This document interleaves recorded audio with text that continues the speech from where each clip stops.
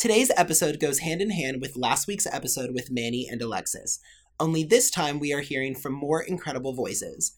Rhetta, Jordyn, Nathaniel, and Adrian will each be owning the space and taking the time to tell us about their experiences, thoughts and feelings, as well as give us the tools to be better allies. We will be joining our listeners again as we hand over this platform so we can listen, learn, and reflect as we unlearn racism and challenge others to do the same. We fill it. So you'll spill it. What will it be tonight? Red or white? As in a blend of burgundy.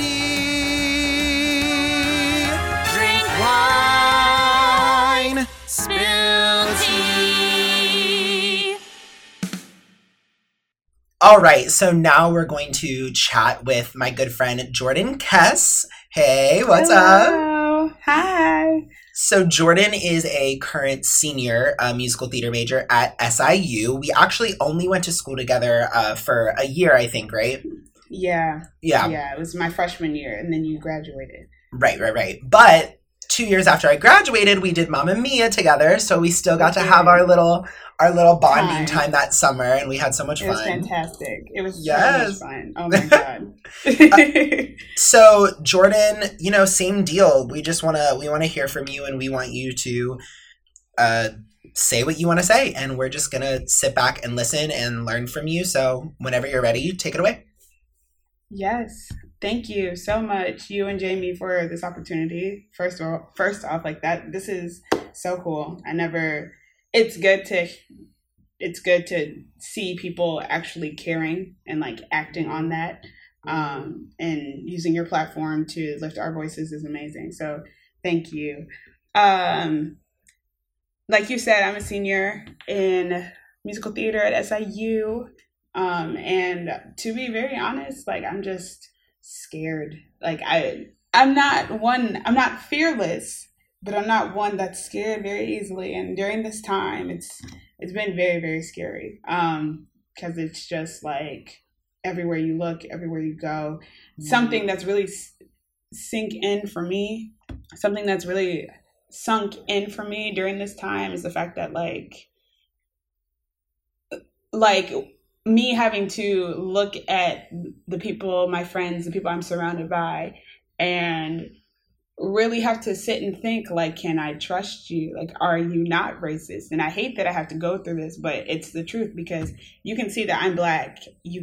I can't see that you're racist type thing. And it's just like, it's a scary thing to have to question the people that you have worked with and that you care about, especially in like the arts, because you have to be so vulnerable and you have to open yourself up to a lot of different people, and some people can take advantage of that. And I'm not excited to have to deal with the conversations going back to school, because frankly, I'm tired of them. It's annoying at the fact that we have to talk about this. I won't say that. It's annoying at the response. Everybody's responding like this is some new stuff, and it's not. Like, it's been like this for years and years and years. So the fact that everybody is just now like, I've awoken finally, because you had the privilege, and by privilege, opportunity to not have to deal with it at all. And I feel like that's something that's really interesting is like when you tell somebody that they're privileged, it's automatically like this, I don't know, it's like this just jarring reaction. But basically, like, having a privilege is just having an opportunity that I am not. You have opportunity that a lot of people don't. It's not a personal attack on you. It's not your, and I hate when people are like, well, my parents are just rich, it's not my fault. Blah, blah, blah. Oh my goodness. And like, it's not about it being your fault. It's just you acknowledging that you have an opportunity to do something that a lot of people do. And in this case, it's an opportunity of life or death. Like, you have the opportunity to get pulled over and not think about dying. Like, there aren't a lot of people who feel that way. A lot of Black people are first of all, we're taught from the ages that we're 4 and 5 that we have to interact with the police a certain way, because they have done this over and over and over and over again. And then even when you do everything right, we've seen how it played out where people just don't, where they still end up losing their life. So along with, so like with that, and then where I'm at school, I love SIU, but I mean, we've had our issues. There's currently a petition going around for one of the students to get expelled because he's a political science major and was found saying the N-word over and over. And he was like, if I ran for president, I would kill them as in the N-word off.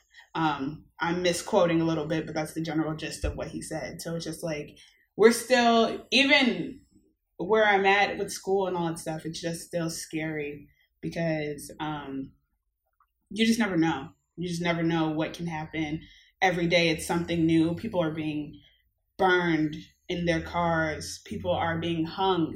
In 2020, I'm already traumatized, I will say, just from, because Black people can't even die in peace. We die on Facebook Live. We die with our videos being perpetuated all throughout social media. It's like, we can't get anything. And then our dying moments are like usually us running away or begging for our lives. It's such a thing. And it definitely, I feel and I empathize. I've been like this always. I feel for people, but just seeing those people, watching actual people's deaths, I feel, oh my God, the fact that like people have experienced this and have seen these things and are just like, okay, well, what was he doing? Like, what is wrong with you? It's crazy. It's so crazy. So when I ask my friends, like, how do you feel about this stuff? It's not just, I'm not doing it to be mean. I'm doing it to protect myself. I have to, because the police, who are supposed to be the protection of the people, are not protecting us. They are the perpetuators of the violence. So it's like, I only have me out here. And I really do feel, as a Black person during Corona, during this time with all the police brutality and all the protests and the movement for Black Lives Matter, I feel alone, but I feel alone just because I'm a Black person. So unless you're Black, you're not going to understand. Every Black person has a different situation within this time. Like it's all like related to each other, but me and Alexis and Manny's experiences can all be like completely different, and the people after me can be completely different. It is, and I just don't like how people are, as Black people, we're just clumped into be this stereo. Like, we're just, whatever we were told that we had to be, if we don't do that, then it's like uproar. And it's just like, how do you think that you can control people's minds for forever and not think we're going to catch on?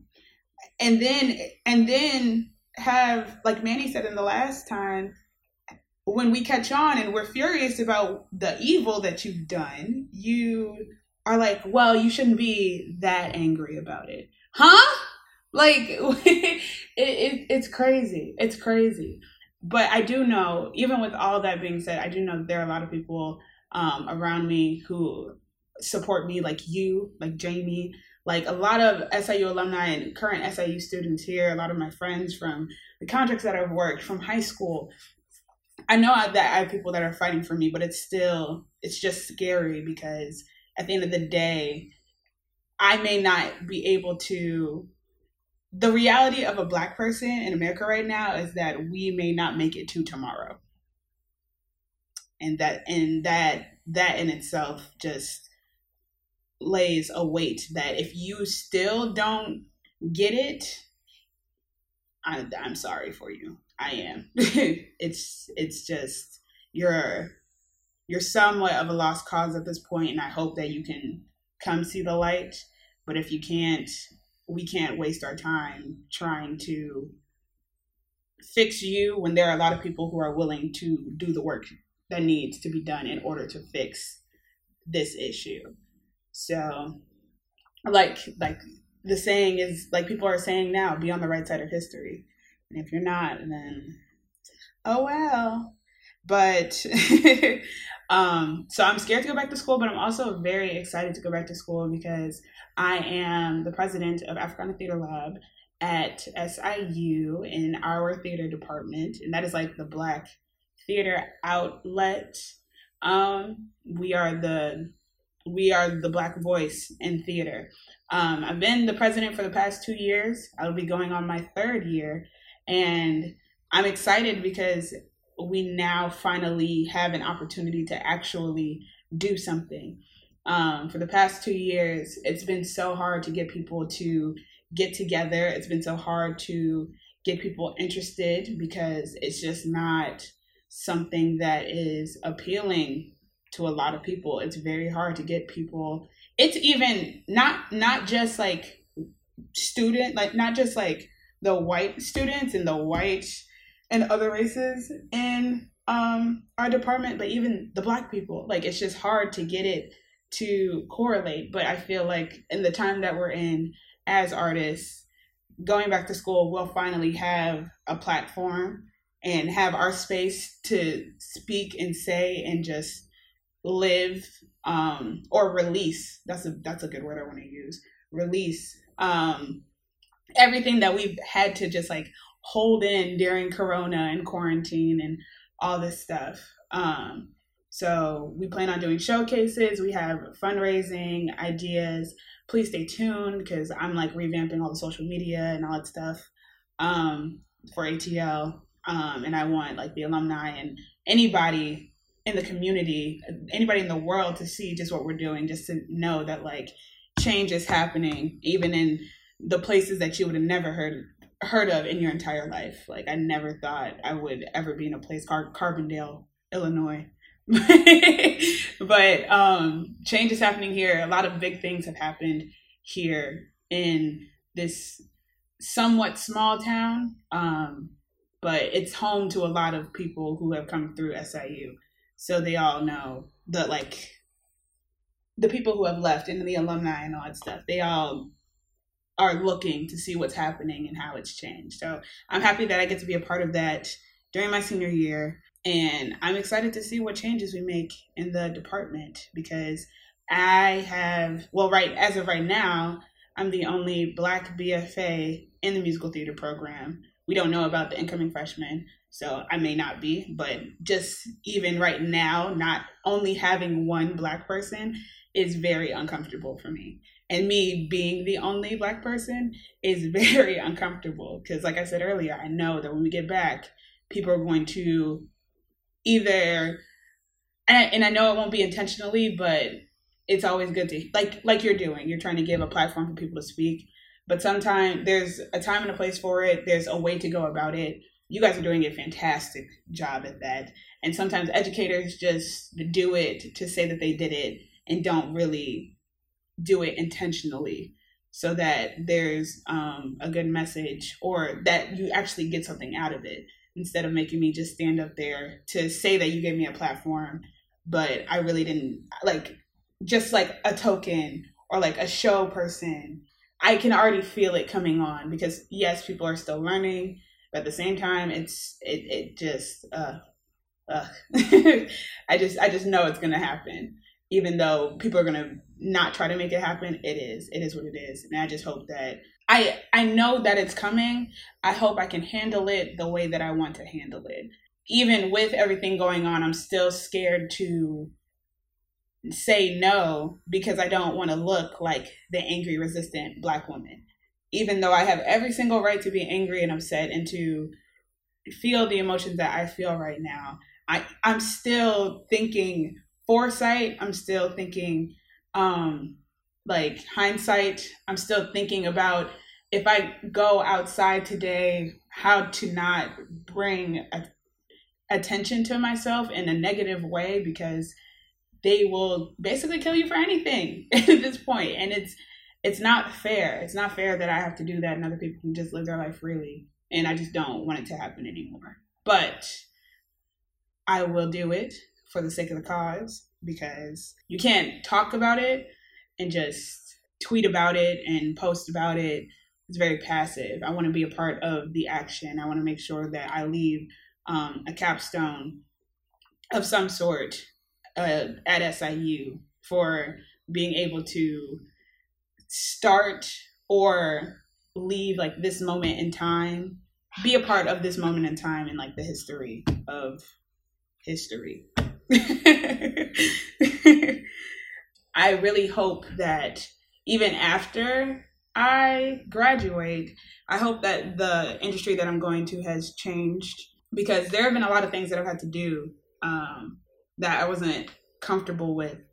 And but you have to do it just for the sake of not being labeled as difficult to work with so that you have a job. And it's not fair that I have to exploit myself. Or you ask me, CJ, you were there for this summer, but I had to get braids for one of my roles. Mm-hmm. And then we were doing Mamma Mia. I was asked to get braids, and then we were going to work my hair into the rest of the shows for the season. And I don't feel like the director who asked me to get this hairstyle was really aware of what he was asking for, because it came to times when I was dancing and my braids were down to my butt. So I'm like, I have 2 feet of like hair swinging left and right that I have to get around in order to do the choreography that I'm told to do. And then I would get chastised for it when my hair hit somebody.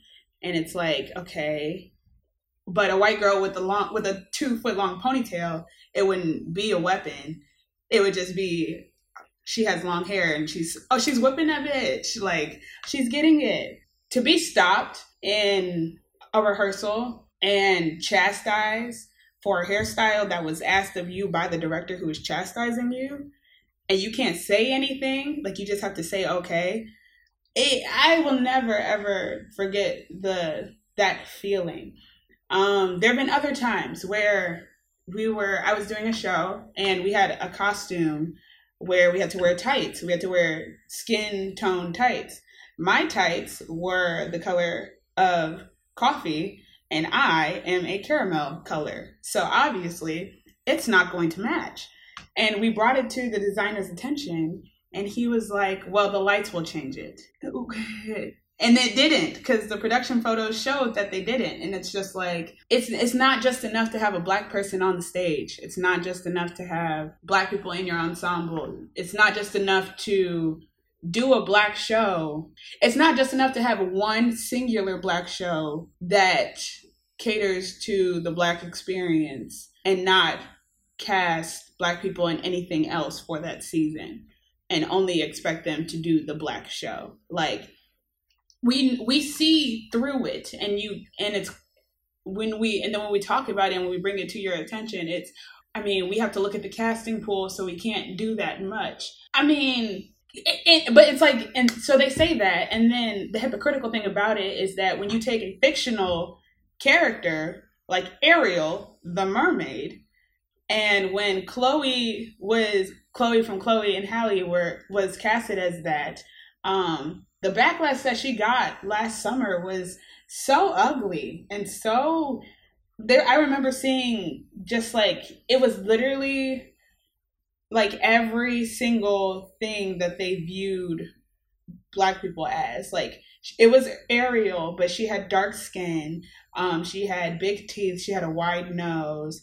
There was a piece of chicken, like watermelon next to it. Like, and it was like her on the rock while she's like singing, part of that world. And it's just like, that's how I'm like, the girl who's playing the role doesn't even look like that. So you automatically have this image in your head, and no matter how many people you encounter, because even if as a white person you don't grow up around Black people, you have access to an internet source where you can look up and see all types of Black people. Like, and you don't even have to research like Africa. You can research like Illinois and see how many Black people and what Black people look like in Illinois. It's just like, we as Black people, we have to do so much research, and so much practice goes into preparing how we walk into a room, regardless if it's an audition, a job offer,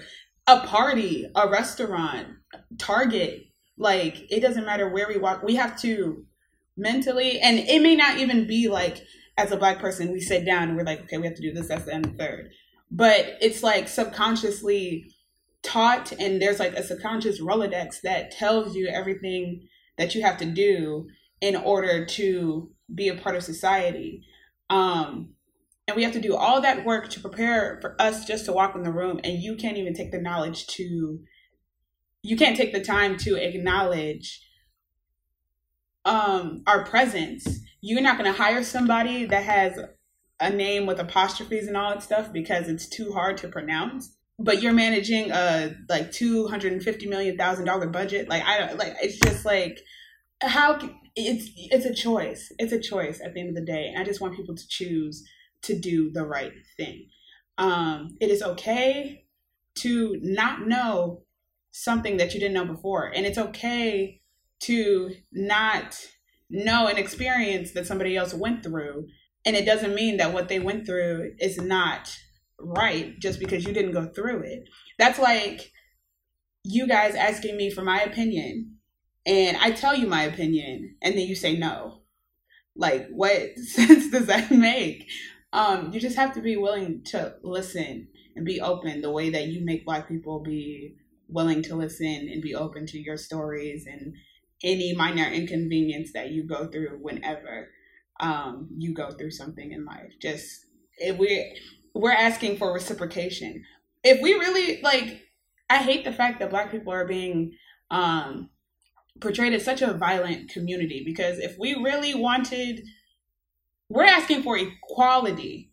We're not asking for, like, I don't think people really understand that, like, we're asking for equality and we're not asking for revenge. Because if Black people were coming for revenge for all the stuff that had happened, the world would be looking very, very different. There wouldn't be peaceful protests.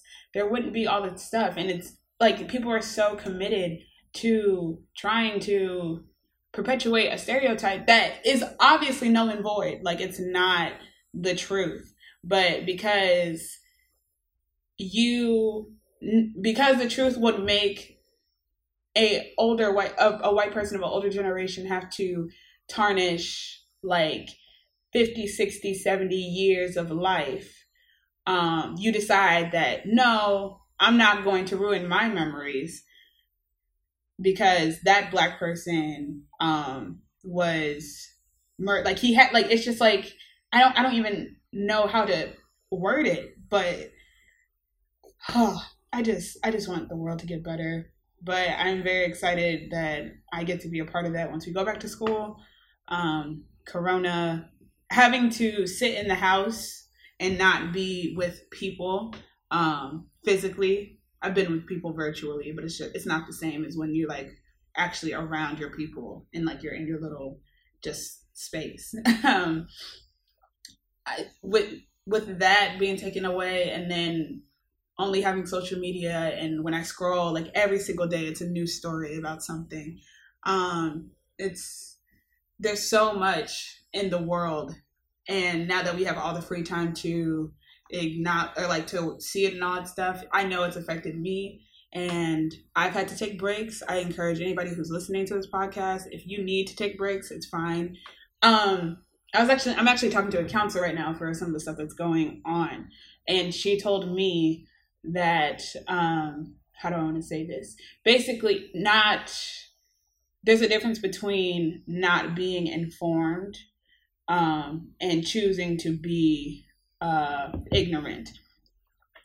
Because my thing is, right now with everything going on, it's like because I want to help, I want to have as much knowledge on the issue at hand, but at the same time, it's only hurting me more because I'm searching for the things that are hurtful. But it's like I'm putting myself through pain in the name of a good cause, but it's only doing me disservice in the end. So I really have to learn how to take breaks and just step back. I'm trying. I'm still addicted to Twitter. But it is worth it. Even if it's just an hour a day, just step away from it. Just get away. Because it is traumatizing, and it's not fair that we have to watch our people get killed down in the streets, and then also see in the same breath or the same thumbs, because you can't, whatever, in the same instance, you see people commenting under it like, but he must have had, like, he had to do something. He had to do something to deserve it. Nobody deserves to die at the hand of somebody else. I don't wish that on my worst enemy if I had one. Nobody deserves to die at the hand of somebody else. And the fact that the world, that's actually like that's a conversation right now. Like, we're having to explain people that, like, people shouldn't die just because they did something wrong. And I hope that things get better. I hope that I can inspire people to do better. And I hope that I am doing a service to all the people who have lost their lives to police brutality, all the people hung, all the people just fighting for their life, all of my ancestors. Like, I just hope I want to do it for them. I want to speak on behalf of all those people who are voiceless now because they lost their lives to injustice. Right now, I feel like we're living in that. You remember that video of Kim in the ocean, and she's crying because she lost her earring. And she's like, I'm an earring. And then Courtney was like, Kim, people are dying. Like, I feel like 2020 is that. And if I had any last words, I would say, don't be Kim. Be a Courtney. Always be a Courtney. Always be a Courtney. And that's that on that. That's all I have to say. That's that on that. I love that. Well, thank you so much, Jordyn. Thank you. I love hearing from you, and this is a hard time, but I'm glad that I get to see your smile, and just that, Yay. You're doing awesome things. So thank you for being here. Thank you. Thank you for this, CJ. Thank you for thinking of me thank you for doing this, and then thank you for thinking of me when doing this. This is amazing, and I'm so excited to, like, be a part of this series. Of course. I cannot. Yes. Perfect. And really quickly, do you want to shout out your social media so we can all follow you? Yes. My social media is Jordyn Kess, JORDYN KESS. That's it for Twitter, Facebook, and Instagram. And then on Snapchat, if you want to follow me on Snapchat, it's j.kess, KESSSSS. It's either 5 or 6 S's. Try both. Yes, try both. One will pop up Jordyn Kess, and then just add that. The other one, like, nothing will pop up. Yes, add her on Snapchat. Please. Okay, thank you so much, Jordyn. Thank you. So now we're going to speak to Adrian and Rochelle. Thank you so much for being on Drink White Spill Tea. Thank you so much. Welcome. Thank you so much. So happy to be here. Hello, everyone. Hello. Thank you, Drink White Spill Tea. Yes. And you and CJ went to school together? Yes, we did. We went to school together, and then I ended up getting him to one of my professional theater for a contract, and it actually ended up being one of my favorite shows I've ever done. Which one? We did Songs for a New World together with him and Jordyn, and then another one of our friends, Erica, and it was just like one of the most amazing experiences of my life. So we essentially clowned around for 4 years together. We graduated together, and then for some reason, God said, you can clown for another 3 months together. And we were like, okay. And so we did Songs for a New World, where it was us two, and then another girl that we graduated with, who was one of our best friends, and then another girl who we met, like, on that contract. But yeah, so we were roommates together, and we just every morning woke up and looked into each other's eyes from across the room. We were like, another day.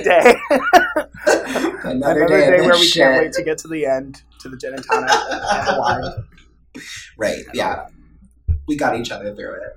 Give us the tea. What do you want to chat about? The world. I mean, the country, as we all know, as of why this series is being hosted, and I appreciate you guys giving this platform, because I think the more conversations that can be had is just what's going to get us to this better place that we're all fighting so desperately for. So my position and how I've lived my life, how I've used my art, how I have just tried to live my life as I've always consistently wanted to make the world a better place. And I especially try and take this from love approach and this from like this like very empathetic and very like open-minded approach to just try and make the world a better place. And that's why I stayed in Alpena for so long, which for anyone who doesn't know, which I'm sure is a good amount of people listening to this, Alpena is a town of about 10 to 12,000 people in northern Michigan. It's about as far north as you can get before you go to the Upper Peninsula. So long story short, I was about one of 15 Black people in the entire county. For 2 summers in a row, I was the only Black person to work for my theater company as well. And so it was just, but my first summer showed me why it kind of like nailed down like what I wanted to do with my art and like kind of what my life purpose was. And it was to just kind of educate people and kind of make like the presence of Black people known and like and the presence of like queer Black people known. And me having that double whammy effect, I just was able to kind of do that. And I'll get more into like what that experience was later, because it was quite a doozy because I ended up staying there for 4 years. So I did 3 summers in a row. And then I did I did 2 summers in a row, then a fall, and then I went and did my internship in Detroit, which was like great. Loved being in a city, loved being around other Black people. And then I came back and did a summer and a fall. And then this past year 2019, I served as an education coordinator and box office manager. So I was there for the entire year. Woof. So we'll unpack all of that later. But I kind of just want to talk about like the lead up to all of this. So growing up was different for me because like my family was like a very, I don't want to say like renowned, but well-known family in our community. Like everyone knew my granddad. He was like one of the most famous like choir teachers at the high school. And like, so everyone knew my family. And so like I had everyone around me. Yeah. It was like, I was around Black people plenty, but I also had a lot of white friends. I had a lot of Hispanic friends. Like my life has been a rainbow for most of my life. So everything was very like, because of that, I think a lot of subtlety got past me of like racism that was happening.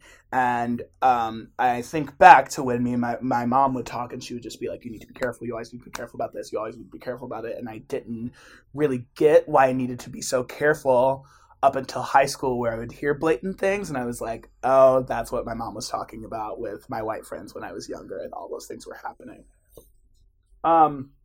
But in high school, especially when I started getting more into theater, is where this like, it was hammering the point of this, you will not be this because you are big and Black. Like you are not these roles because you are big and Black. And I never, until like college, I never understood like how problematic saying that to someone was, not just because of Black, but like always making sure you're including big is like pushing the stereotype that Black people are daunting and this like very overpowering presence, and they always will be, and they can never be seen as a different light because of that, because you are physically appearing this way. And I didn't realize how damaging that was to myself as a person and a performer until I was getting into college. And then my professors were saying the same thing about like, you will never be this, or you can never sing this song because why would you even want to like perform it or learn it because you're big and Black and you're big and Black and you have these roles because you're big and Black, or you're funny and big and Black. And it's like hammering this and hammering this and hammering this and hammering this, and this is all you're saying. This is all you're hearing. It's not because the thing about it is like my voice type is opposite of what big and Black and what those roles are. Yeah, because I'm like this like high tenor that sings like, yeah, I have a loud voice and I like never can sing quietly, and that's just what we get used to. But it's like these tenor roles that, yeah, I can probably sing is not my type, and I can never be played by this, and I can never play this. And it was like, just quite damaging until I started to fight back against that. And then, so that was that, and up until college. Now, college, for those of you who are aware, me and CJ went to Southern Illinois University, Carbondale. And the campus of Carbondale was this semi-hub of like, yeah, you know, there are like some conservative, some rural people there, you know, it's in Southern Illinois, you're going to expect that. But it was very clear when you stepped out of this hub.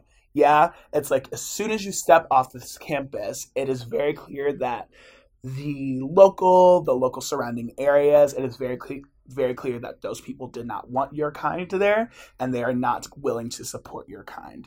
And that was just a very weighing energy that I underestimated until a very like horrible incident happened to me. So on March 28th, 2016, so this was the spring semester of my junior year, I was at a bar called Styx, which is no longer with us. RIP Styx. Just kidding, fuck Styx.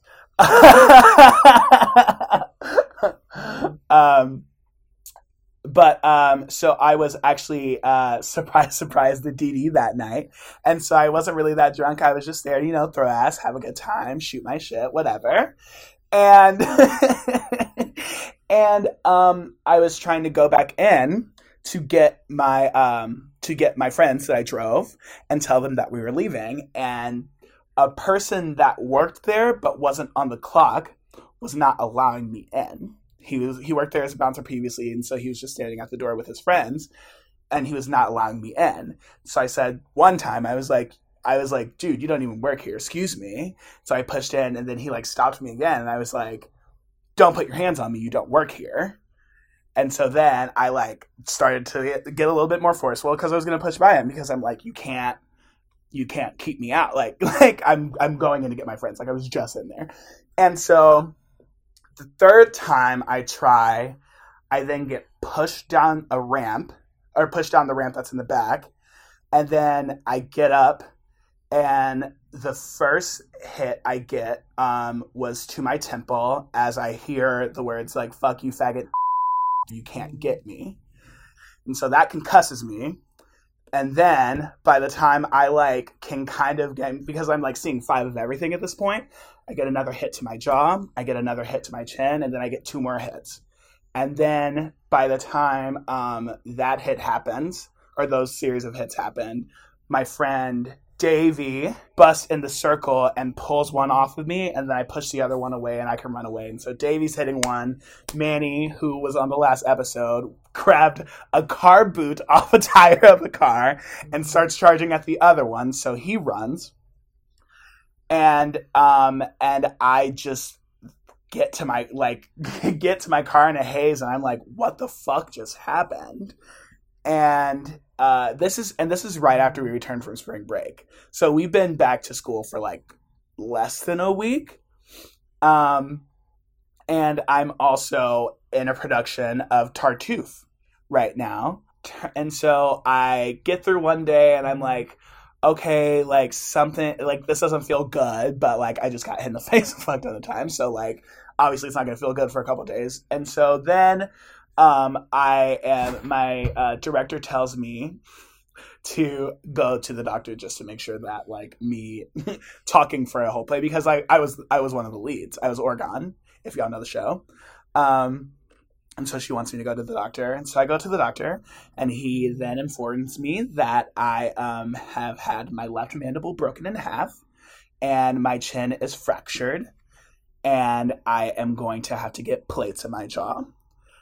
So with that, I call my mom and we talk, and we're just like, okay, like what's going to happen? She was like, well, you need to come down here to get, like, you need to come back home to get the surgery, because like, all right, like you should probably be home for this. And I'm like, agreed.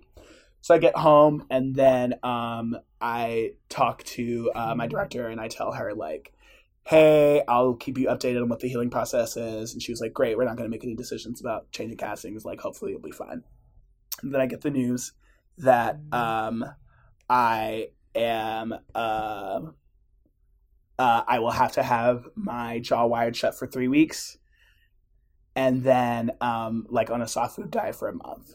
And so the show was going to go up in a month and a half, so they had to pull me out of the show, and that was that. So to now dial back to what happened that night with police.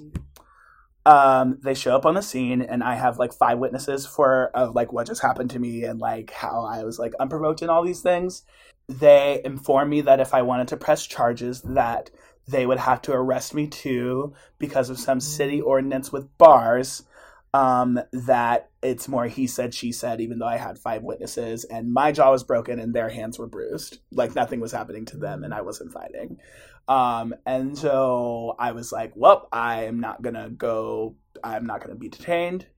So I just wait it out and everything. And then, during my healing process, so I was back in Champaign, me and my mother call the police department to follow up with a police report to see, what we can do about a civil suit. And, the officer informs me and my mother that they lost my police report. Lost. And so, unfortunately, no legal ramifications happened to the 2 men.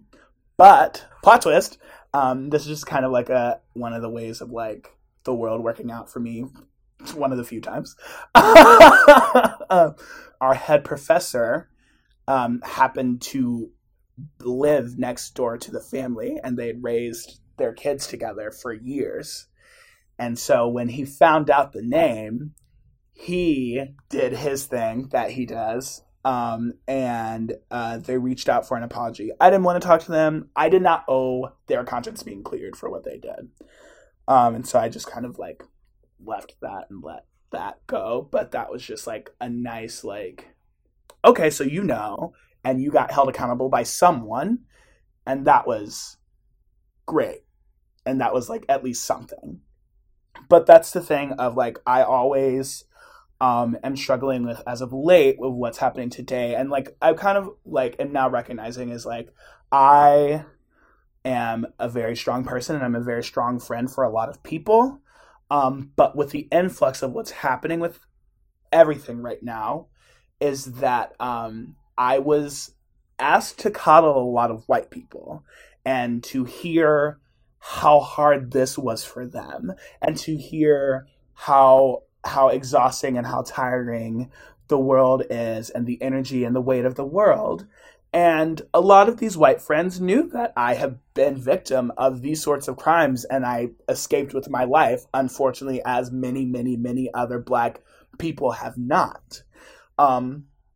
And so it's just like, and it's just because it's routine for people to lean on me and for people to lean on Black people and for people to, and not even like take into account that like they're, that it's not about them and it can't be about you right now. And you have to be okay with that. And it's time for the world to finally start changing where it is not about you all the time. And it should equally be about everyone, but it is not about you right now. And you need to recognize that and you have to be okay with that because nothing is going to change and you're going to still feel the weight of the world. You're still going to feel sad and tired all the time because guess what? Like, I know for a fact, me, myself, I'm done shutting the fuck up about it. And I know many Black people and many white allies and many people of color and a lot of people are getting on the same page that we're tired of shutting up about it and we're done shutting up about it. Protests are raging on and policies are being pushed and petitions are being made and GoFundMes are being like, we're tired and we're done. And so it's just like it's that is what I can like hammer home is that it's not about you and it's not going to be just about you anymore. And so give up that mental picture in your head because that's not how it should be. And that's okay, white people. That is okay. That is okay for it not to be about you 100% of the time. You will be okay. I promise. I've lived 25 years of life with it barely being about me. Welcome. And to that I say, you can never underestimate the power of just being there and just showing up, especially for your Black friends right now. Like I heard in the last episode of just Manny and Alexis talking about how they had to reach out to question some of their closest and good friends of why they have not seen anything social media. And social media is not the only way of activism, but it is a societal convention that is being very pushed to the forefront of how our society activates now. And regardless of that, you do have a phone and you can reach out and check on your Black friend. And if your Black friend is reaching out because they are hurt that they haven't heard from you, that is a problem. And then if you proceed to use the excuse of, I'm just so tired and I'm taking a step back from the world and this is just blah, blah, blah, blah, blah, blah, bullshit. And that's just simply what it is. And to that, and this is going to get back into Alpina, and this is because I'm going to say it again because they said it a lot in the last episode, and I think it's so important, is that you can't be... Frustration is naturally going to happen with change because as human beings, we hate change. And that is a very different thing from being angry with the person that is bringing change. And how I say this relates to Alpina is that my second summer we did Oklahoma, and I took a very, very, very, very big leap in trusting my company and my artistic director to play Judd as the only Black person in the company. I took a very big risk. And unfortunately, the risk taught me a lot of lessons, but it was the lessons that I wish I would not have learned in that process. In table work, I was greeted by many of the white women in the cast telling me that I can't make Judd about race. They were telling me that this isn't going to be a race show and we can't bring attention to it. We shouldn't bring attention to it in this conversation because it's going to make the play about the wrong thing. And just basically all in all telling me how Judd was going to be viewed and how I need to make sure I play him so that doesn't get hammered. And that should have been red flag number one for me to just pull out of it because I wasn't going to feel supported or protected. But I fought through. And so on opening night and continuing, I mean, it was a rough process. I was also the choreographer. So I was just exhausted because it brought up a lot of trauma for me of just being falsely accused of very horrible things and how that happens to Black men all the time in a very, very horrible situation that's personal. And I wouldn't even get into that because it's not important. But that happened to me in college and then ended up being brought back the same summer I did Oklahoma. And that was just suckish. But opening night, in the midst of a horrible thing to say, but I can't even remember which police brutality death it was that summer, but a big one just had happened a week before. And on opening night, if you don't know, Judd dies towards the end of the play. And as my body was being dragged off, the audience laughed.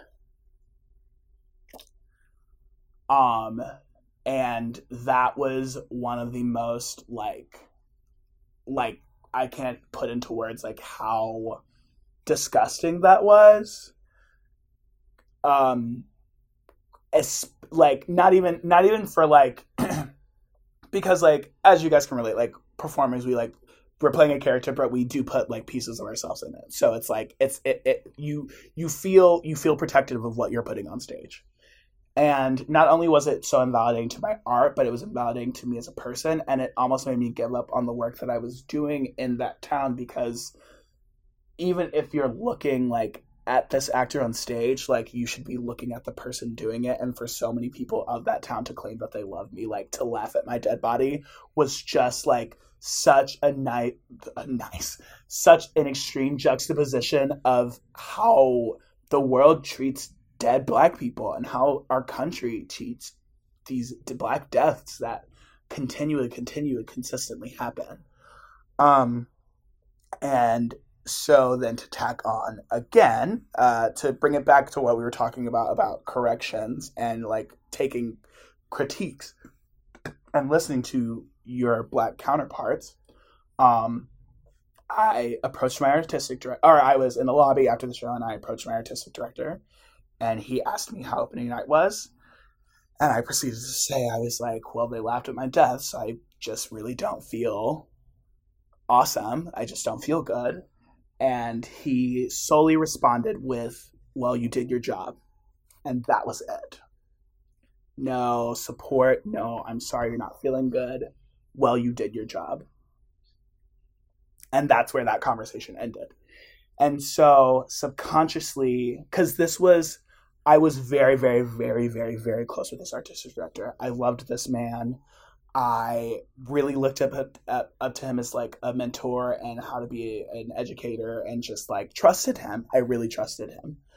And subconsciously, like, that all fell away in that moment. But I started to consciously realize what was happening in our relationship and why I felt more wear and tear. And it was because of that moment that like my energy and myself all just let it go. And so when we finally had a conversation, like bringing back to why our relationship had strain on it, post said conversation where I corrected him and critiqued him about that, he then spent my last year there emotionally and mentally abusing me. And I was administrator of that theater, and he made sure that I felt low as possible, and he made sure it was as like present and public as possible.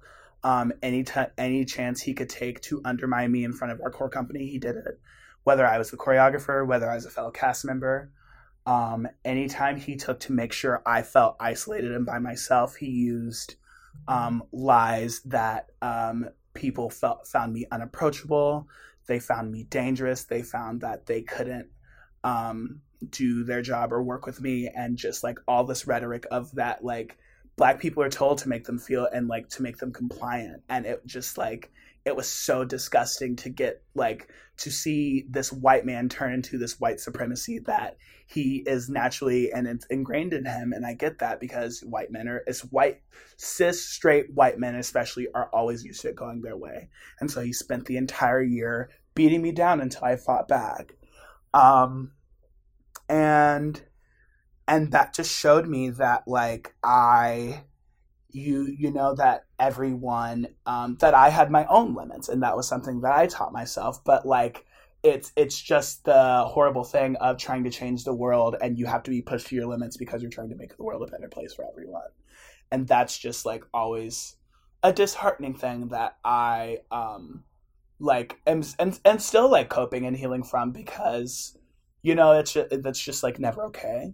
And it's never okay for someone that is already putting so much of themselves at risk and has already been at risk of dying, and that, and it's just like it's just a stack on stack on stack on stack on top of like this thing. And so with that, it's just always like, it's just a reminder of change. Like, you have to lead with empathy when you enter these conversations, because one, if you are entering these conversations with a Black person and they are agreeing it with you, that is a favor, not a privilege, and not an expectation of that Black person, because it is not their job to educate you. It is not their job for you to be more comfortable. It's not their job for you. It's not their job to serve you in any capacity.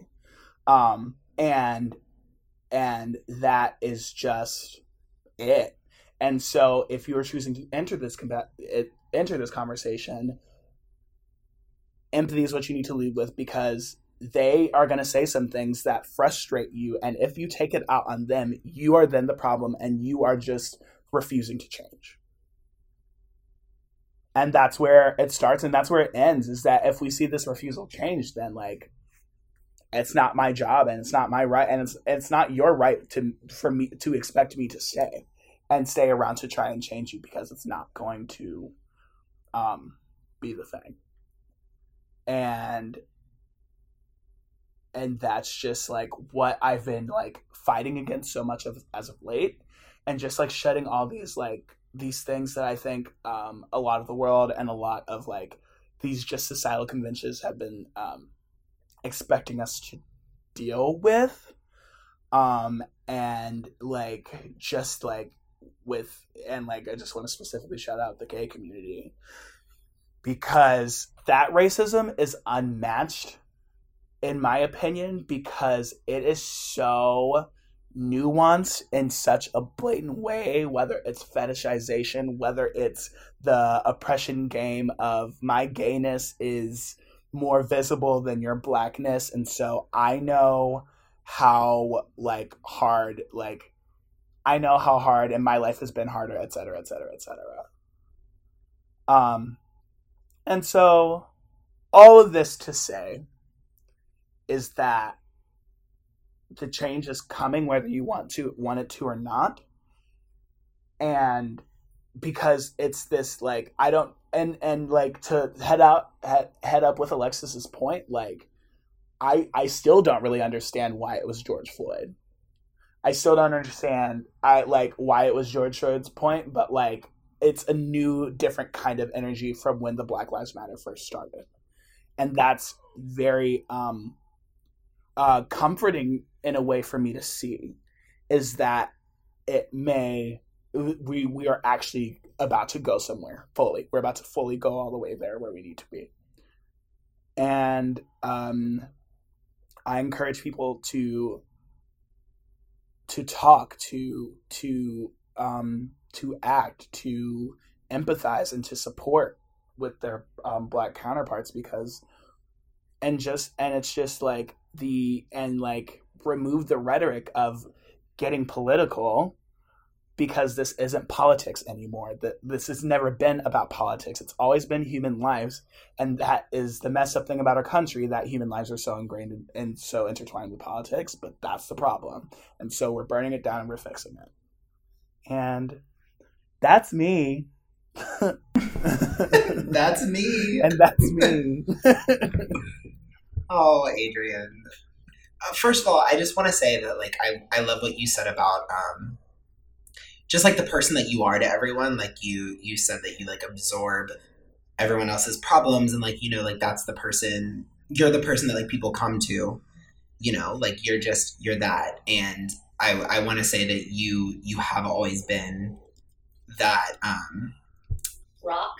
Yes, that rock. And like, I think that is such a beautiful quality. And I think that people take advantage of that, and that's not fair, but it is the most beautiful quality about you. And I've always held it so close to my heart, and I love you. I appreciate that. We get it done. I mean, it's not okay, but like we're working, we're striving on how to prevent that from being taken. We're moving on, yeah. And we keep Roll Tide, you know, Alabama State. No, I'm just kidding. Roll Tide. I also want to point out, in the horrible situation that you were talking about, which I still can never get over to this day, and I'll never forget that. One of the people that jumped in to assist Adrian and help him was a Black trans woman who beat the ass of that stupid white bouncer. And I hope... When I tell you beat ass of this 6'3" fucking meaty ass man, tore his ass up. And I hope that man remembers it to his grave. With his grave. Purse on arm, y'all. Purse on arm. Purse on arm. Ass. That... And if that's not how we should celebrate Pride this year, I don't know what is. Period. Adrian, thank you so much for being part of this. I love you with my whole heart. Thank you. I love you. I would love to let everybody know how they can follow you on social media. Of course. So my Instagram is AlexRochelle13. Posting a lot of Black queer beautiful content. We love to see it. The iconic Twitter is at It's Addie Roche, capital ITS, capital ADDY, capital ROCHE. And I'm there clowning, counting, doing what I have to do. Iconic clowning. And that's just what it is. That's all we do. So, I love you. I love you too. Keep drinking wine, keep spilling tea. Always, I will see y'all on the flip. And yeah, that's that. Goodbye, my love. Thank you. Goodbye. All right, Rhetta. Hi, what's up? Hi, babes. I'm so good. How are you guys? We're good. We're sweating. We're drinking over here. But welcome back to Drink Wine Spill Tea. You Thank may you for recognize having me. that sweet, sultry voice from our episode about side jobs. Mm-hmm. Yes. She gave us the whole inside scoop about nannying. Yeah, man. And I honestly, what I wouldn't give to take care of a child right now. So strange. Honestly. I know. So it's crazy. strange. Right. But you and I have known each other forever. Forever. We grew up together. Good memories. Crazy times. So crazy. Okay, so Rhetta. Yes.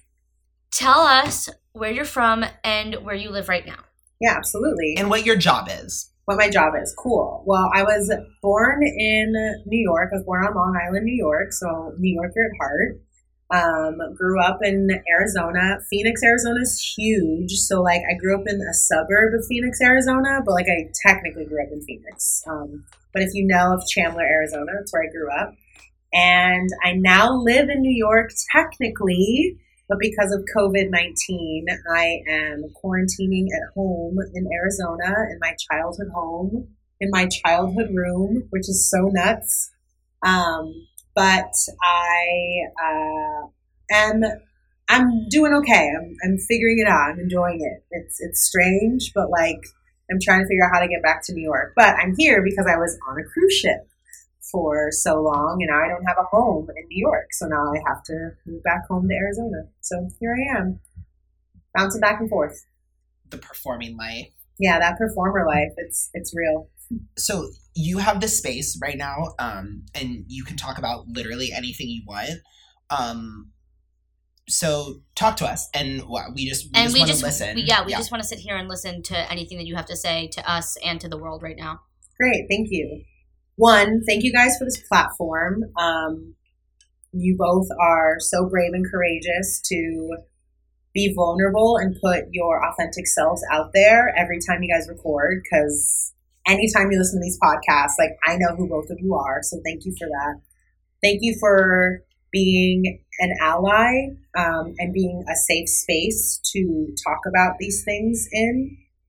Thank you for wanting to listen. Thank you for wanting to know more, wanting to learn. I, by no means, know everything. I am a biracial woman who was raised by a white mother. My father was never in the picture, and that's okay. When I was younger, that was hard, but now it's okay. I realize I don't need him. I've never needed him. I don't think people need a mother and a father to be a well-rounded person. I would have loved my father to have been in the picture so that I could have known what it was like to grow up in that culture and be immersed in that heritage. I'm the youngest of 6 on my dad's side. I have 3 half-sisters and 2 half-brothers. I was a aunt 16 months, before I was born. I was a niece. Yeah, she's older than I am. I'm saddened that I'm an only child with my mom. I'm her only kid.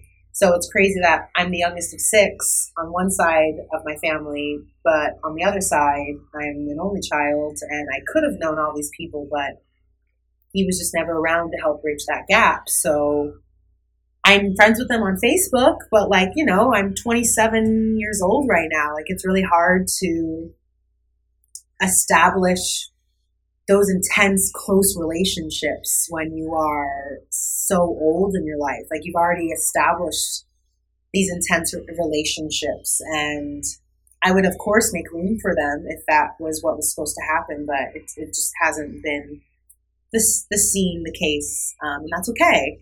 But yeah, so me being a biracial woman and growing up in Arizona, a very Republican state, we have recently, since Obama was in the White House, we've recently been more purple, which is amazing. And right there, because I'm sorry, Arizona is known for ASU and U of A and NAU, and those three universities are huge when it comes to especially white kids, but with just the amount of students that go there. So the fact that we are a state that has so many youngins that we are swaying purple, it's beautiful to see. It's so stunning that we're hopefully this next election, who knows, going to be blue. But I don't know. I'm grateful. I'm registered to vote still in Arizona because I think Arizona needs my vote a lot more than New York does. I love you, New York, and you will always have my heart. But as long as Arizona can have my vote, I'm going to give Arizona my vote. They need it. They so need my open-mindedness. It's not even being a liberal. I feel like at this rate, why do we have Democratic and Republican? Like, those two sides don't mean shit. Like, what were even those original definitions of how someone was a Republican and how someone was a Democrat? Like, whatever those original definitions are, we're not following that anymore. So why don't we just scratch it all? Like, right now we're seeing a revolution happen before our eyes, which is incredible. Like, we're living through a huge pandemic that the last time this has happened, I mean, like, SARS was not even 20 years ago. But even before that was the Spanish flu, and that was over 100 years ago. But, like, when did we think in our lifetime, not only are we living through a world pandemic, we're now living through a revolution that America started, but it's being seen throughout the world. Like, the whole world is marching with Americans, which is special because Americans take from the world. So you would think that no one would want to stand with us. But that's where it's so beautiful that you can see how minuscule, how small the negative energy is in this whole thing. Like, it speaks volumes. I'm not going to say that it doesn't speak volumes, but the fact that the entire world spoke up and said, yo, George Floyd dying, like, that was the cherry on top of an already huge ice cream sundae.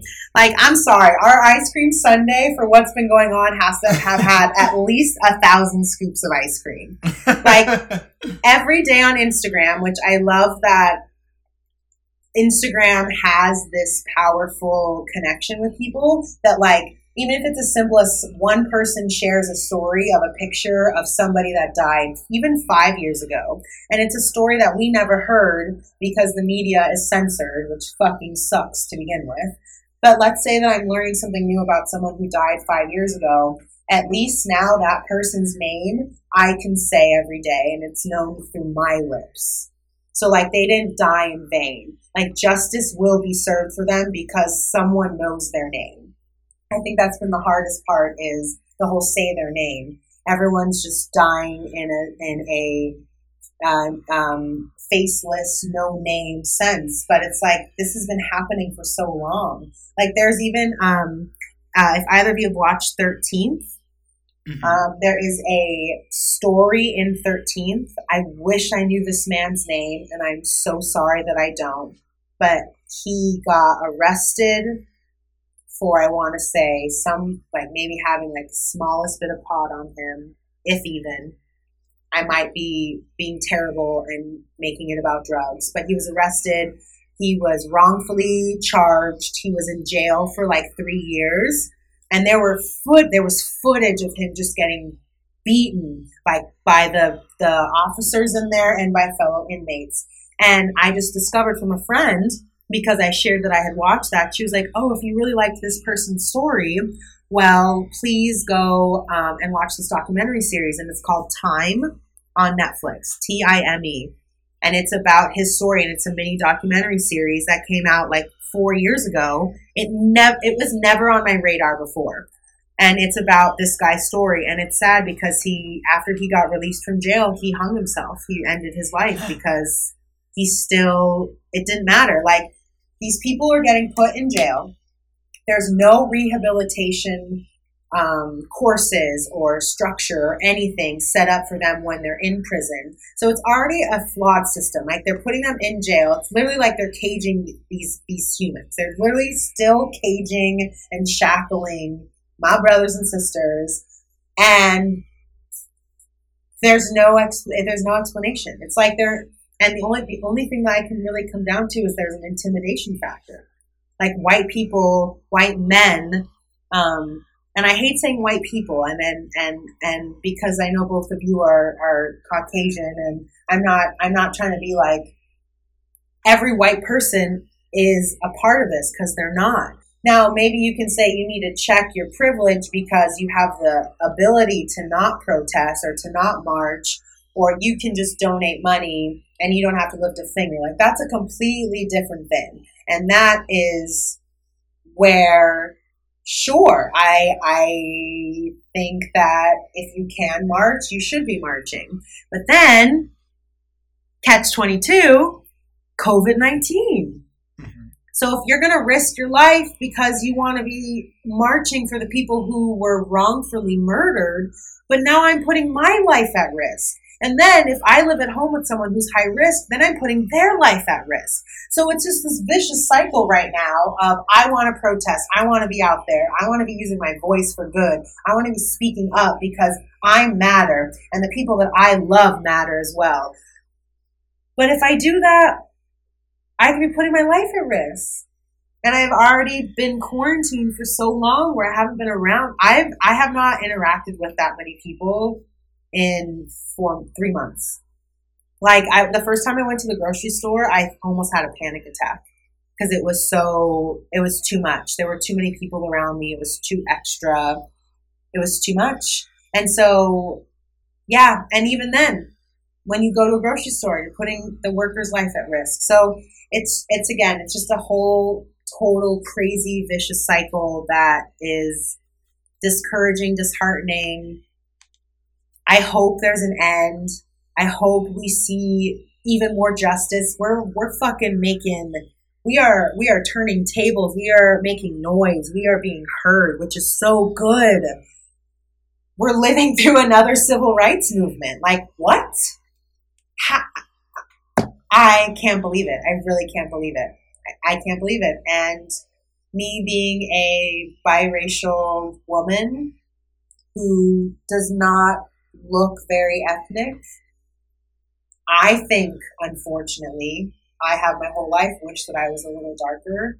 We always want what we can't have. The grass is always greener. So for someone else to look at me, they would be like, but you don't look black, whatever the fuck that even means. Yeah, this time right now, what we're going through is insane. And I am doing my best every day to show up for myself and show up for everyone that I consider to be valued. Not even people that I know, but just someone that I will value their breath and the fact that they deserve to breathe every day. Because, of course, when you say Black Lives Matter, all lives matter. That's not the point. It's just we have Black Lives Matter is the forefront right now because I just think it's crazy. We literally are watching murders on TV because of cell phones. Like, yeah, the fact that I don't know if you two watched the video or if anyone has watched the video who listens, but the fact that you can watch a video of someone being murdered is insane. That's insane. That is truly insane. Not even a movie. It's not a movie. It's real life. So I thank you both so much for this space. I hope that what I had to say might mean something to anyone or jolt something in someone that they didn't even think possible, or raise a question that, I don't know, maybe I need to be educated more because I don't know. Like I said, I'm being raised from my incredible white mother who did everything she could to make sure that I felt connected to who I was. She did a great job, 100% an amazing job. But yeah, Yeah, it's nuts. This world's nuts, guys. That's such a cool perspective, though. That Thank you. know, yeah, I mean, And thank you for thank you so being much. so honest and for taking the time to come on our podcast. Thank you so much. It really means a lot. I want to say I looked up that documentary that you were talking about. Yes. I tried to look it up through the 13th, but I couldn't find it. But then you said it was called Time. But Kalief Browder? Yes, that's his name. Okay, cool. Kalief Browder? I think Kalief, and then his last name is Brower. Yeah. Der.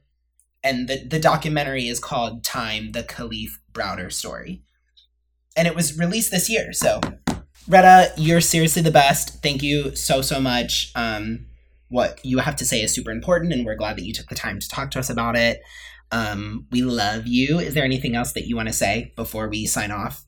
I just want to say, please stay safe. Stay sane. Reach out to your loved ones if you need love, support, guidance, a friend to talk to, catch up with. Like, don't forget that we're all a community together. And even though times are really tough and hard, don't forget that we're not alone. Like, no one is alone. No one is ever alone. So don't think you are. Even me, we might not even know each other. But if you listen to this and if you related to what I had to say, please reach out. I love communicating. Communication is key. That is like my motto. So like, if you want to communicate with me, I am here to listen. Absolutely. Cool. Thank you so much, Rhetta. We love you. Love you guys. Thank you so much. All right, cool. So next up, we have my good friend and former college roommate, actor, dancer, singer, pain in my ass, Nathaniel Washington. How's it going? CJ's also a pain in my ass. Yeah, we lived together for 2 years in college. He's like my brother. He's like my family, but it was really marvelous. I mean, I met your family. I remember the first time I met your family was when we were freshmen or something. Mm-hmm. And I never really had a college roommate. I was going to your house and stuff like that. Very invited. We became family. We really did. All right, so this is your time. Talk to us about whatever you want. We're just gonna sit back and listen to you. All right. Well, basically, I feel like there's been a lot going on social media lately, and a lot of people have, I guess, taken the next step, and there's been a lot of people posting things, and I've seen a growth in my non-Black friends, kind of an awakening of, there's been a lot going on, and it's good to see. It definitely feels different. It was when the coronavirus started, I feel like everyone was in a different headspace. There were a lot of people who were kind of just in their houses and stuff, and then I think after the death of George Floyd, and then right before George Floyd was Ahmaud Arbery, and I think these deaths have kind of triggered a revolution, you could say, and not just New York, I mean the world. And it's funny because a lot of this stuff, has been going on for a long time. Like a lot of Black artists and a lot of, I guess, Black musicians have been speaking up on different things that they felt, and I know a lot of people have been speaking up for a while now, but it's good to know that we're being listened to, and it's good to know that people are listening to, because Black Lives Matter, the whole thing about Black Lives Matter is not saying that Black lives are more important. It's not saying that Black lives are less. What we're saying is we just deserve to be treated with the same respect as they would treat another life. And so, and I've had a lot of friends, question me like, well, why does it seem like everyone's posting so much about Black lives? Like nothing really that bad is happening. And I think that comes from, people not being aware or trying to, sometimes you can be so secluded in the area that you don't see what's going on social media. So, with me, it's like, I'm an actor, like you said. CJ and I have roomed together. We've known each other for a long time. And you know that I'm a honest person. I never would steal anything or anything like that. But this is true, and this goes without saying. Like, if I go into a store even today, like if I were to walk into a bodega, I would have, even now, like this anxiety that they think I'm about to steal something. And I know I'm not going to. I know I don't need to. I have the money to. But there was one time when we were in college, we were at where do we go to get? We used to get Polar Pops from all the time. Circle K. Circle K. Mm-hmm. I don't know if I told you. There was one time I went there, and I can't remember what exactly I was doing. I was in my back pocket, where I picked up a pack of Skittles, and the cashier or the lady, she thought that I was putting it in my pocket. And she literally grabbed my arm. She was like, hey, put that back. What are you doing? And mind you, I was just scratching my back pocket. And then afterwards, she was like, oh. And then she just like, she felt embarrassed. I'm like, it's just one thing that we tend to go through a lot. And for me, it's like, I'm like you said, an actor, and, you know, I have a job, so I don't need to do all those things. But it's just, sometimes you just have this anxiety, especially Black men, this anxiety of going places, and when you're doing nothing wrong, you just have a feeling that people think you're doing something wrong when you're not. And for me, that happens almost, anytime I go and I buy something. But I'm glad that people are listening now. And, you know, I went to a predominantly white high school, and which was fine. My mother went to the same high school I went to back in Newark, Indiana. And I remember the 4 years being in high school, I was never really thinking about race. It was never about race. It was because people there, they thought I was funny. I was the Black kid that could dance. You know, I was like, people really thought I was funny. So, and there were a lot of things that were said to me that I probably back then should have been like, well, you probably shouldn't say that. But to me, I was mainly trying to just fit in that area and have friends. And I was never really thinking about, I guess I knew I was one of a few Black kids at the school, but it was never like something always on my mind. I probably didn't really start thinking about that until after I graduated high school and I went to college, and it was just way more diverse. The school was like 50-50, it's like half Black, half white. So, and I began to have more Black friends. So I think I was starting to think back on things that happened in high school. And, you know, you can have a Black friend that you probably don't even know that has gone through experiences like I've gone through. When I was in high school, this is something I do remember. I can tell you 2 instances in high school that one time I was with my 3 white friends from choir. We went to McDonald's in Evansville, which is like the big city. It was like late at night. I don't remember what we were doing. It was like 3:34. It was really late, but the McDonald's was like 24/7. And we went in there. We were sitting down at the table, and this elderly white man comes up to us, and he says to the 3 of them, he started like congratulating. He was like, "That's so good for you 3." He was like, "Wow." He was like, "You guys are friends with him." He was like, "That's so good to see." He was like, "Wow, like congratulations." That's just wow. And then he had the nerve.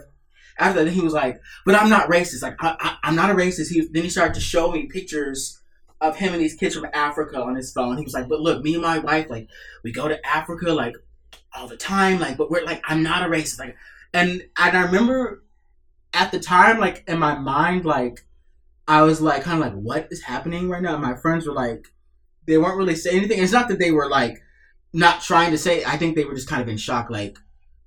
And then when he started showing us pictures on his phone, they're like, what?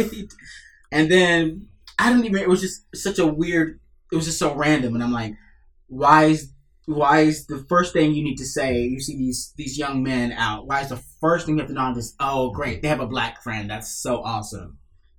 And that's just like, it's 2020. Like I got into an argument with one of my friend's moms in high school because she was like, well, it's been 60 years. She was like, I'm not saying that nothing has changed, but she was like, a lot has changed. I was like, well, yeah, a lot has changed, but a lot hasn't changed. Mm-hmm. There's a lot that is still the same. Like that same year when after we graduated, my friend Katie, it was her younger brother's graduation party. I think they were like 3 years younger than us.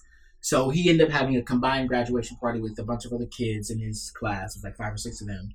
And I went there, and yes, I was the only Black person there, which was fine, and I really wasn't thinking anything of it.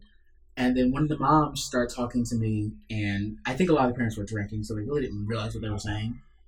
And she was like, I was telling her, because this is before I moved to New York. I was like, I'm about to move to New York City, and, you know, I'm a dancer, yada, yada, yada. And she started talking. She's like, I love Broadway, like, theater, everything like that. Somehow, off of that comment, she got onto, well, she's like, well, you're a dancer. She's like, well, she started talking about my muscles. She was like, well, your muscles. She was like, well, I'm guessing, like, Black people you can't swim, right? She's like, I'm assuming you can't swim. Like, Black people. And then she was like, well, Black people, you guys are just not made to stay above the water. Your muscles are just, they're very dense. Like, and I was like, I know this lady's drinking, but I'm like, I literally felt like I was in Get Out. Like, I thought I was in the movie Get Out. Like, And then she was like so serious. She was like, well, I mean, that's why black people can't swim. Like you're just not made to float, really.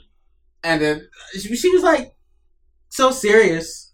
And that's the thing. Like she literally wasn't even hearing what she was saying. Like, why are you telling me this?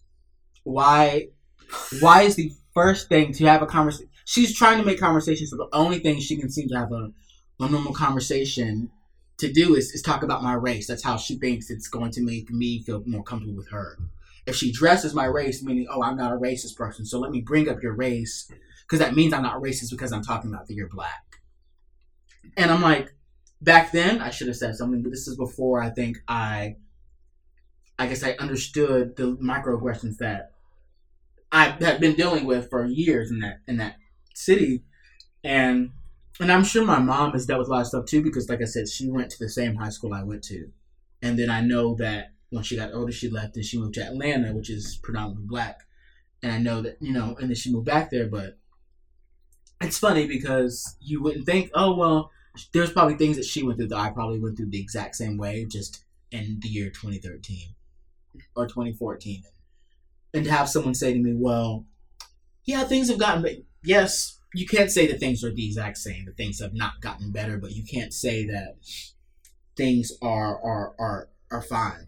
Because if you really think about it, the things with race it's not going to go away. Honestly, sad thing, it's not going to go away this year. No, racism is not just going to go away in 2020. It's going to take more time, but the fact that it's being addressed and the fact that more people are now talking about the racism that is currently happening in America it just means that more eyes are okay. And it's not black people versus white people. It's black people versus racist. And if you're not racist, you know that. And if you're racist, you feel like, oh, well, it's black people versus white people. That's not it. It's black people versus racist. And it's about our white allies terminating any type of white supremacist, any type of racist stuff. It needs to be torn out, because that's not what you can't have a country that is built on all these things that, oh, well, people love black culture and all these different things. People love rappers and Missy Elliott and they love seeing all these really cool black artists and then not like black people. And that goes the same too with black people. With us, we have to support our black trans people. Like, we can't say that, oh, well, white people are discriminating towards us when we discriminate towards our own people. Like, there are so many people of color that discriminate towards people of color that are in the LGBT community, and it's really bad. It's really bad too, more so on the male side. But we have to also acknowledge that too, because it's those trans people, those gay, they're a part of our community as well. And so you can't be fighting for equal rights for all Black Lives Matter and then but only for the straight Black lives that matter.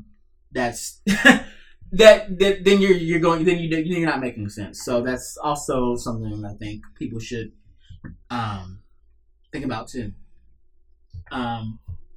Yeah, I mean, I think you can ask any black person before they're, and this is something that I'm saying, I think you can ask any black person before they're the age of 5, when they get older, if they've experienced racism. They probably have before the age of 4 or 5. And it's little things that they probably didn't even realize, because you don't realize until you get older. But if you go back and think, like, yeah, that was probably racist, and I probably didn't even think about that. But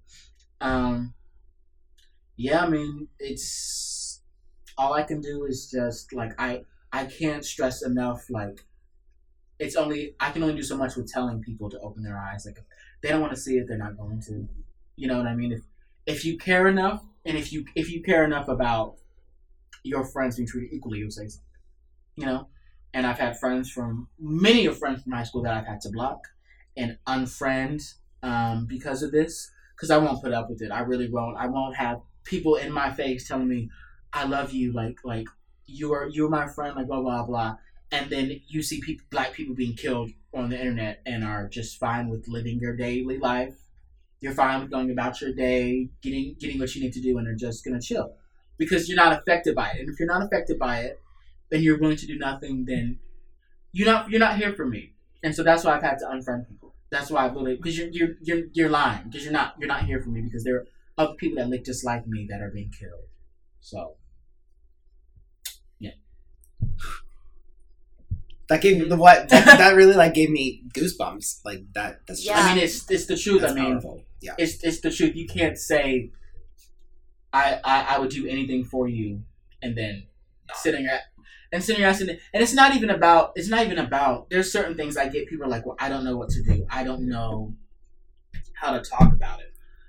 You even wanting to do or say something, okay, that's a start, right? You can't just see everything that's going on and just be like, well, there's nothing I can do, put my phone down. Like there are plenty of things to do. Just even talking to your family about it, talking to your grandparents about it, seeing like the little things that your mom or dad do that if you think they might be, just saying something, being like, that's bad, that's wrong, like that's something. Like you're like, well, I don't know any black people, so there's nothing I can do because I'm white and I'm fine, and there's always something. You have there's a family member, there's someone who might not see things the way you see things. Like the generation now, I feel like we were born into. I think here's what I think. I think a lot. What helped is we don't realize this, but a lot of media, a lot of our education, what we get is growing up is watching television, right? And I feel like the generations before us, a lot of what they saw was a lot of TV shows that were kind of depicted, not racist things, but it depicted the time. So we grew up with a lot of like Disney Channel and Nickelodeon, where we saw like these famous stars, but they were black, like Raven-Symoné. She was this really cool black girl that everybody wanted to be, and they had episodes that talked about race. So we were growing up and we were learning, but our brains were also watching, different people of color be in the same shows together. And then we had like Cheetah Girls, and we had like all these different things that our generation was lucky enough to get. So naturally our brains are just like, well, why are people, we had these idols, but they were black. So, it's like, so why are people still, I think in our minds we were like, well, racism is kind of over, right? Mm-hmm. When we were in high school, we did this stuff in history class, but also history is only taught from really one perspective. History is taught that, yes, our black history starts when we were slaves, pretty much. And so when we go home after school and you had all these different friends, like the first thing you did when you go home sometimes is you watch Cartoon Network, you watch Nickelodeon, there were a lot of black stars, and it was people that you could look up to. I think that helped our generation kind of, it kind of was a big blow to racism in a sense of like, we just weren't brought up in the same way that generations before were brought up. I mean, lynchings were still happening in the 70s. Hey, lynchings are happening in 2020. So, I mean, we just weren't brought up seeing, I feel like, those certain media, right? And I feel like media does affect your brain in a sense. We were just brought up seeing, I think, different shows that had different people of color that, and it's like, and those people that we watched, it's kind of like they were our friends too. Like all these different shows, like we're like, I want to be friends with them. Like they're cool, right? So yeah, I think that, and now it's like us people who are our age now, we have to be we're kind of the adults here if you think about it, because the people that are older than us are the ones that have been fighting, and they are kind of lost in the sense of, I feel like some of them don't know what to do. The people that are a few generations older, maybe they've given up. I feel like we have to be the leaders in this and making the change, because we're going to be the future. I love that. Well, thank you, Nathaniel. Yes, for being so vulnerable and just like sharing all of that. It resonates. I mean, it's important. I think people need to hear it. Yeah. So yeah, thank you. You're welcome. Thank you for having me. Drinking wine and spilling tea. Drinking vodka slushies and spilling tea. Do you want to share your social media so everyone can follow you? Yes. My Insta is Nathaniel J. Washington. Look out for me. I got some new music dropping this summer. Oh. Some very R&B jazz vibes. Yes. Something different type of artist, not your typical artist. Something in a little different spectrum. So, yeah. I know. Well, perfect. Sign up. Thank you to our wonderful guests for being so vulnerable. For our listeners, the work is never over, and it's time for us to do better. We hope this has helped, and we will all strive to continue learning and growing together. This will be our last episode in the Black Lives Matter set, and while we will continue to post weekly episodes, we will not stop learning, listening, and fighting. Until next time.